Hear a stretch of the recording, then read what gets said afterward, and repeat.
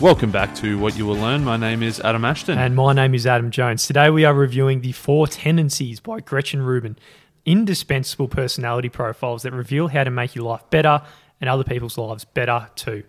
Amazing, mate. Gretchen Rubin wrote The Happiness Project. It was her first runaway success. She sold over 3 million books, and this is a bit of a personality framework that she's set up, and it was in answer to the question. She had a friend who said, I really want to start running again, but, I just can't seem to do it. When I was in high school, when I was on the track team, when I had a coach and a team, I used to run every single day. But now when it's just me, I can't seem to make myself go running. And so this book was effectively a search for the answer to those questions as to why we do or don't do things. She found that people do or don't do things based on their personality profiles in what came this book, The 4 Tendencies. So the idea is if you know yourself better and your tendency, then you can actually set up the process for you to have success in whatever you're trying to do. Yeah, so there's these 4 tendencies. One of them is going to stick out to you, and we hope that throughout this episode you can get a bit of a taste as to which tendency you are, and you can listen out for some advice around that. But also then you can start to recognize other people, what tendency they are, and then how you can best manage those other people. So she's set up with a bit of a test about, what about New Year's resolutions? She asked people, what do you feel about New Year's resolutions? Some people will set it, they love New Year's resolutions and they stick to it. Some people will say, if I want to make a change, I'll do it. I don't have to wait until this arbitrary date of the 1st of January. Some will say, look, I've given up making New Year's resolutions because I never stick to them. And Gretchen Rubin's got a quiz online you can do to find out which one you are if it doesn't stick out to you in this episode. But what she realizes was that all of those responses, what it boiled down to was outer expectations versus inner expectations. And will we act or not act based on, is somebody outside of us placing an expectation on us, like perhaps meeting a work deadline or joining a team sport? Or is it based on inner expectations, like something that we want to do for ourselves, like sticking to a new diet? That's it. So outer expectations, are you doing the things that other people expect from you? And inner expectations being the other way around, your own beliefs about what you should do. Are you following what's really in your heart and what you should be doing based on your own beliefs? So because you got the 2 different axes, it can be broken up into 4 different categories of person. So first, you got the upholder. And this meets both outer and inner expectations. You're doing the shit that you want to do for yourself, but you're doing all the shit that's expected from you. Next, you got questioners. So they question all expectations. So they might meet an expectation externally only if they believe internally it's justified. So they believe in doing their own shit that they want to do, and at times what other people want them to do. Next, you got obligers. So they respond readily to the outer expectations, doing all the things that other people want them to do, but they rarely meet the internal expectations. And then finally, we've got the rebels, and they don't give a fuck about internal expectations or external expectations. They just reject everything.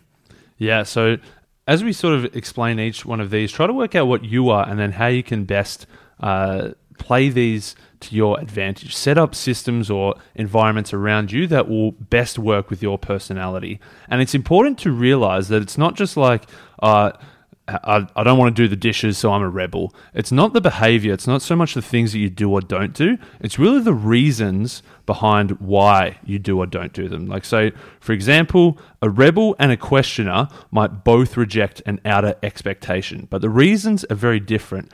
For a questioner, they might say, I don't want to do this because it doesn't make sense, or I don't understand why I should do it. So they're questioning, they're rejecting it because they haven't got the correct information or they haven't been persuaded to do it. Whereas a rebel will say, I don't want to do this because I don't like being controlled and I don't want you to tell me what to do. So in both circumstances, they're rejecting the outer expectations, but the important thing to look at is the reasons why they didn't act. So as you said, throughout this episode, it's going to be important for you to understand who you are. And if we bring it back to the idea of New Year's resolutions, say when it comes to these at the start of the year, how to react to this. So first of all, if you're an upholder, you're probably most likely to quite easily hang on to your New Year's resolutions because it's an expectation you want to keep. Rebels, you dislike them, you think they're just pointless. Questioners will make New Year's resolutions only when they feel like changing, and they don't really wait for the arbitrary date. And then obligers, they've given up because they've never managed to keep them in the past. So it's important to note that there's no like best or worst tendencies. It's not that one is necessarily better than the other. And you can't really change your tendency. It's sort of, she says it's sort of ingrained. It's something that you're effectively born with that you can't really change.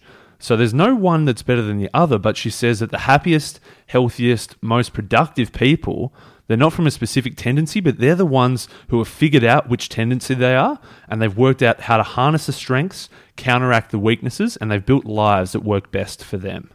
Bang, bang. So the first tendency we're going to be talking about and categorize and stereotype is the upholder. And they've got this internal belief with, quotes like, discipline is my freedom. And they will do what's right even when people call me uptight. So, you're waking up at 6 a.m. to go to the gym every morning, no problem, because it's an expectation you have internally. Or if the boss gives you a report, no matter what, you're going to meet the deadline because you're going to meet this outer expectation also. Exactly, man. So the upholders are the ones that readily meet both inner and outer expectations. They view these both as equally important, what other people expect of them as well as what they expect of themselves. And there's a few strengths and weaknesses that go with this, of course. One big strength is that because they readily meet these expectations, they're generally self-directed, they don't really have trouble hitting deadlines, they keep appointments, they don't miss meetings, they manage tasks pretty well, and generally they don't depend on any supervision or management or oversight or reminders or penalties. Once they know what's expected of them, they generally get through and do it. That's it. But obviously on the flip side, there's some negatives to this, right? If you just get given a rule book and because you're an upholder, you're just going to blindly follow the rules no matter what, right? So there are some weaknesses that go with this because they don't have the ability to question the outer expectations. They just go with it, right? So you might just end up being a fearless campaigner for justice who blindly just enforces the rules, even though when the rules are bad. So, this type of person might be the snitch in the school grounds. Snitches get stitches. I'm guessing they were SS troops in the times of Hitler. Which is true.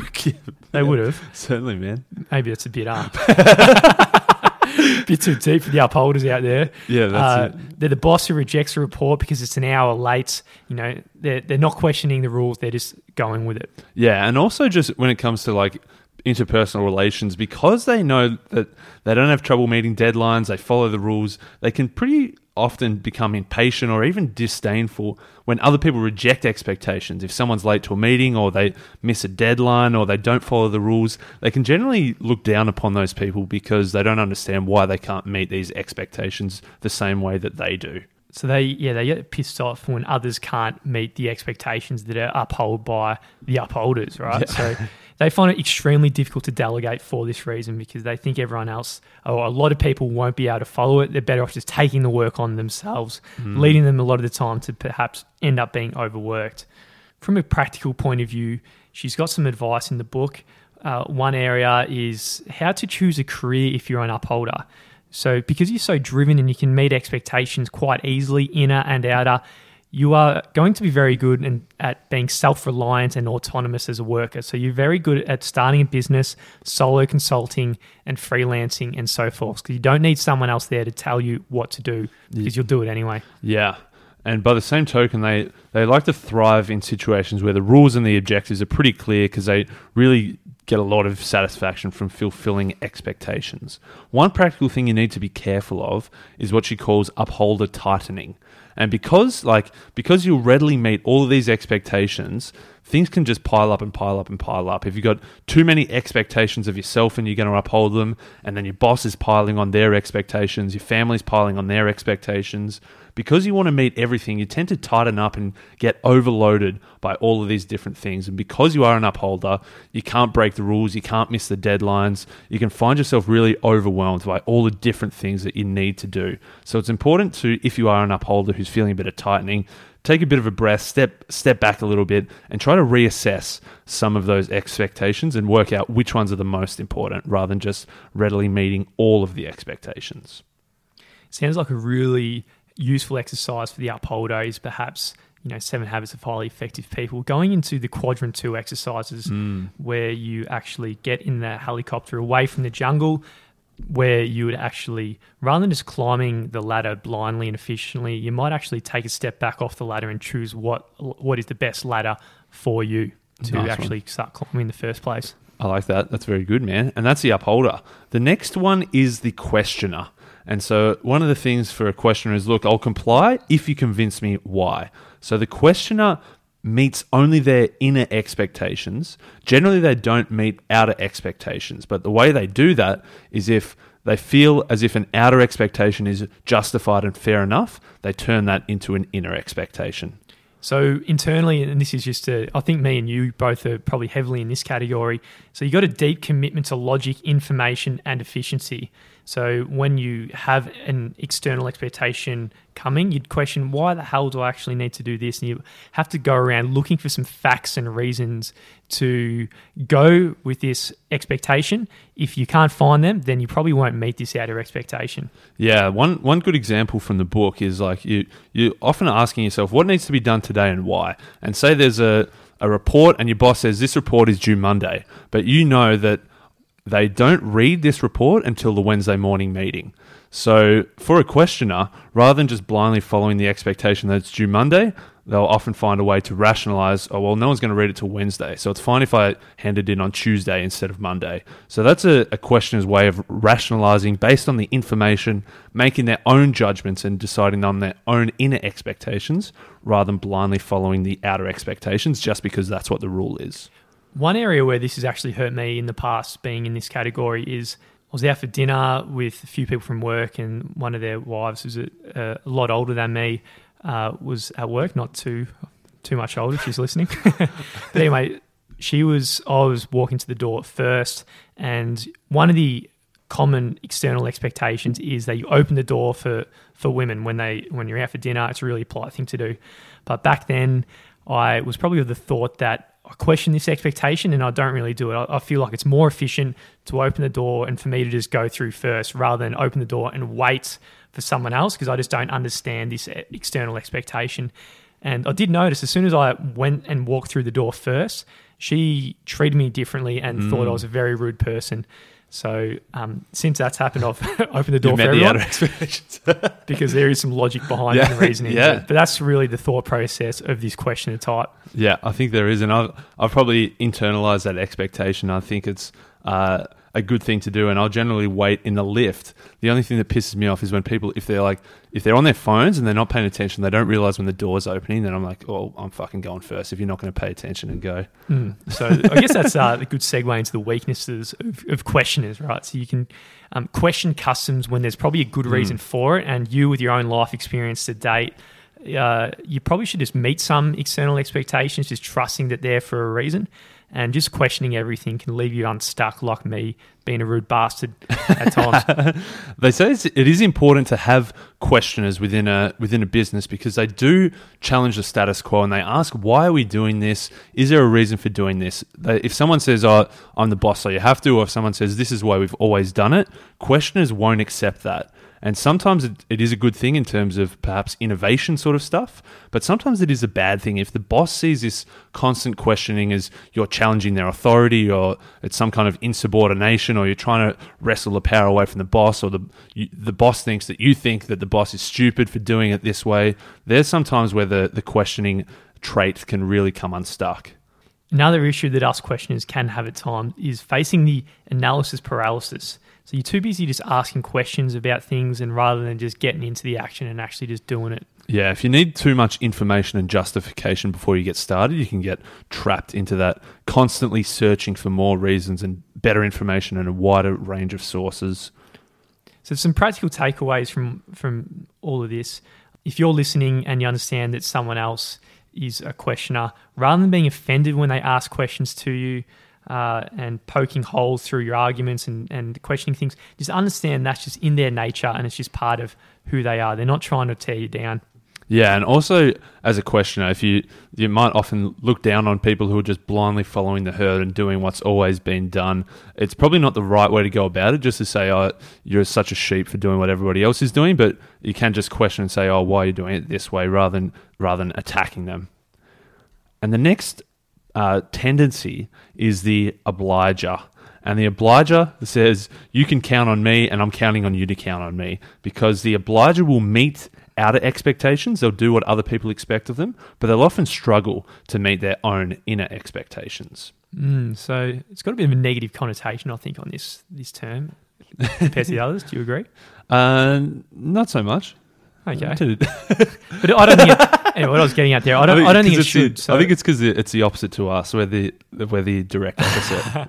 But I don't think it should be. So obligers isn't necessarily a bad thing. These are the people who are always giving, meeting external expectations, and really not taking enough time out of the day to look after themselves. So they're huge. They're the big givers in the world, right? A lot of the time. Definitely, man. And like, on one hand, it is a strength because, you know, the boss will see this person as always meeting the deadlines. They're the one they'll volunteer to do the extra project, or they'll go out of their way to help others. So they're really good in that regard.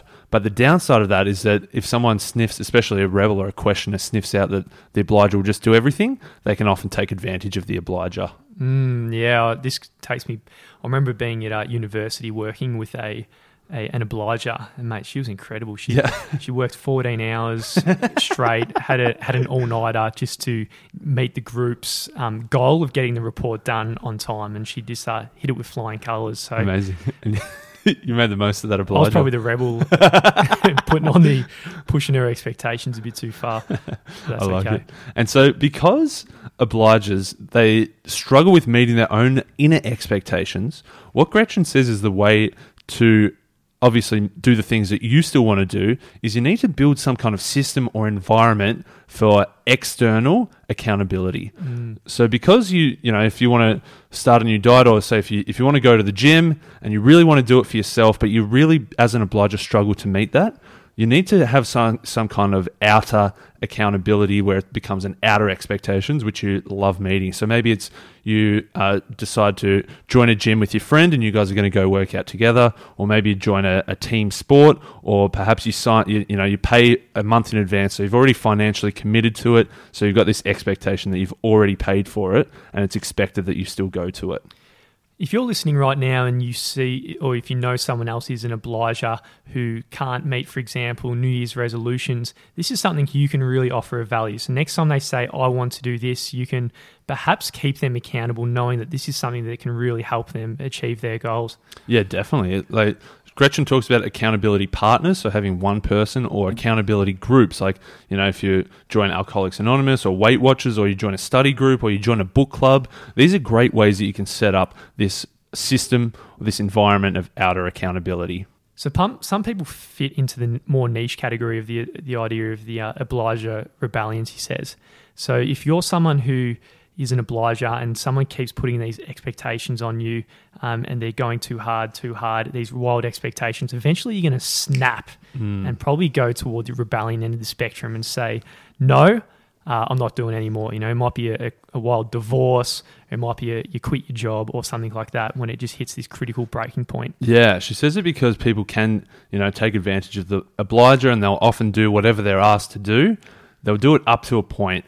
And that point is obviously, as I say, on the extreme end. It could be a divorce, it could be quitting a job, something so extreme that they think, you know, I've had enough, I'm not doing this anymore. Or it could be, she talked about a few funny things, like say you sit in your car for 10 minutes so you're intentionally late to work, or you get an email and you think, I'm going to wait a day before I apply. So just these smaller rebellion things that you can do. So if you are an obliger, you need to be careful if you feel this rebellion brewing up inside of you. And if you're a boss, you really need to manage, if you've got an obliger, don't keep piling the work on the obliger because you know they're going to do it. Spread it more evenly across the team.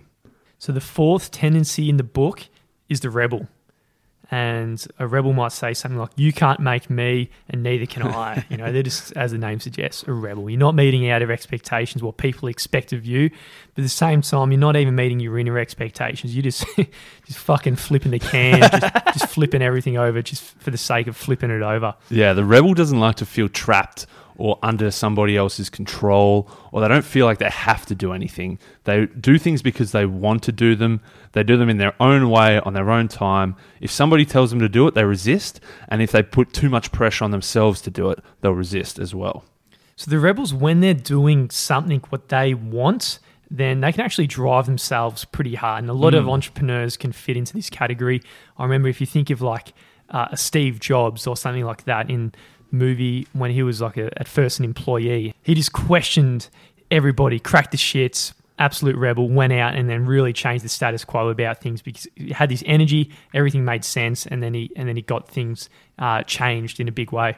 Another positive of the rebel is because they love defying other people's expectations, they can use it as a bit of fuel. Like say if, it's nearly impossible to quit smoking, or someone says, oh, you're not smart enough to go to college, they're going to use that as fuel to think, oh, I'm going to prove you wrong. So they can work really hard if they feel like there's some kind of element of, oh, I'll show you I can do it. That sort of stuff. They can use that to their advantage and use it to work really hard just to show that, they're not controlled by this other person and what they think. A bit of Machiavelli here for you, mate. If you actually, there's something you can do to rebels to make them do something, when you want them to do something else, like kind of a dare, you kind of just push them in like, oh, you wouldn't do it. Yeah. You wouldn't do it. Bit of reverse psychology as well. Reverse psychology. And then they're thinking, I'll prove you wrong, and then they end up doing it. Yeah, I love it. Problem solved. Another strength is obviously that they do defy these customs and conventions. So similar to the questioner, they don't just cop things and do things for the sake of doing them. But a weakness of that is that often there are some times where you just have to do something. Sometimes there are deadlines, and it's tough for a rebel to just cop it. So as you would imagine, one of the important things to know is if you're working with a rebel, and especially if you're a boss and one of your employees is a rebel, you can't boss them around. You need to let them choose to do the work and choose to do things based on their own reasons that they have. Mate, there's some real influence power stuff coming up here, which I really frothed on, as you would know. But if you can somehow make the rebel feel like it's their idea, they're probably going to do it. If you tell them to do it, they're not going to do it. So you need to try and work out how can you make it their idea.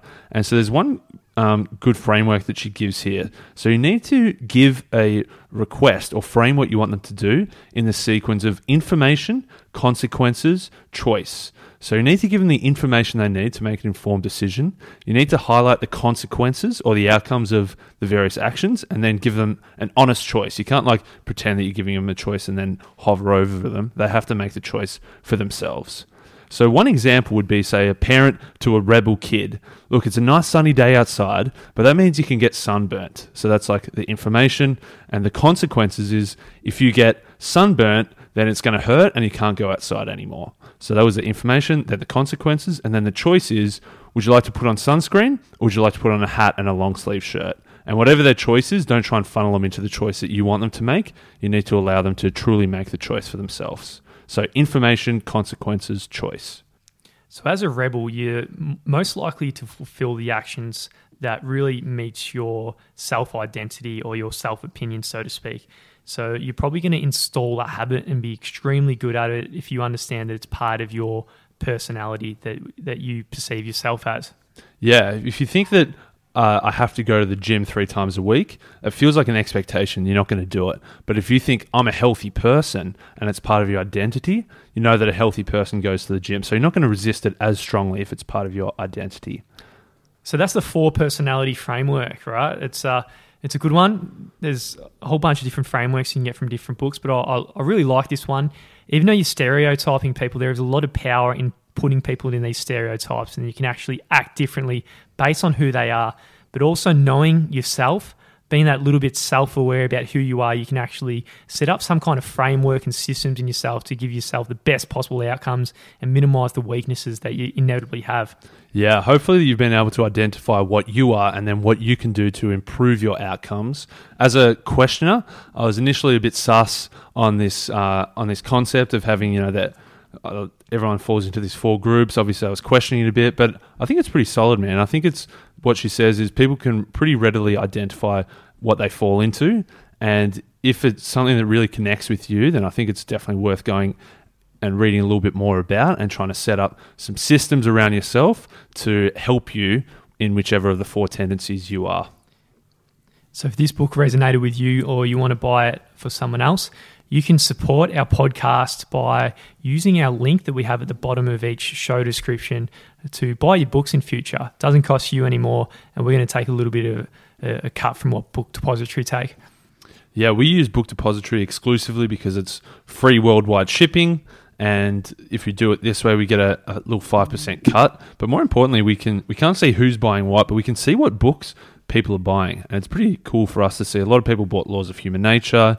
Some people bought Anything You Want, The Power of Now, Start With Why. But there's also a lot of books that you can click the link and buy any book you want. So someone's bought a How to Speak Spanish textbook. Someone must be a soccer coach because there's coaching psychological skills in youth footballers. Somebody bought a whole bunch of utilitarian philosophy books, which was cool to see as well, and a few textbooks as well, like a law textbook. So if you use any of the links in the episodes or on the website, we can see what books you guys are most interested in, which is cool to see, and we get a small little slice as well.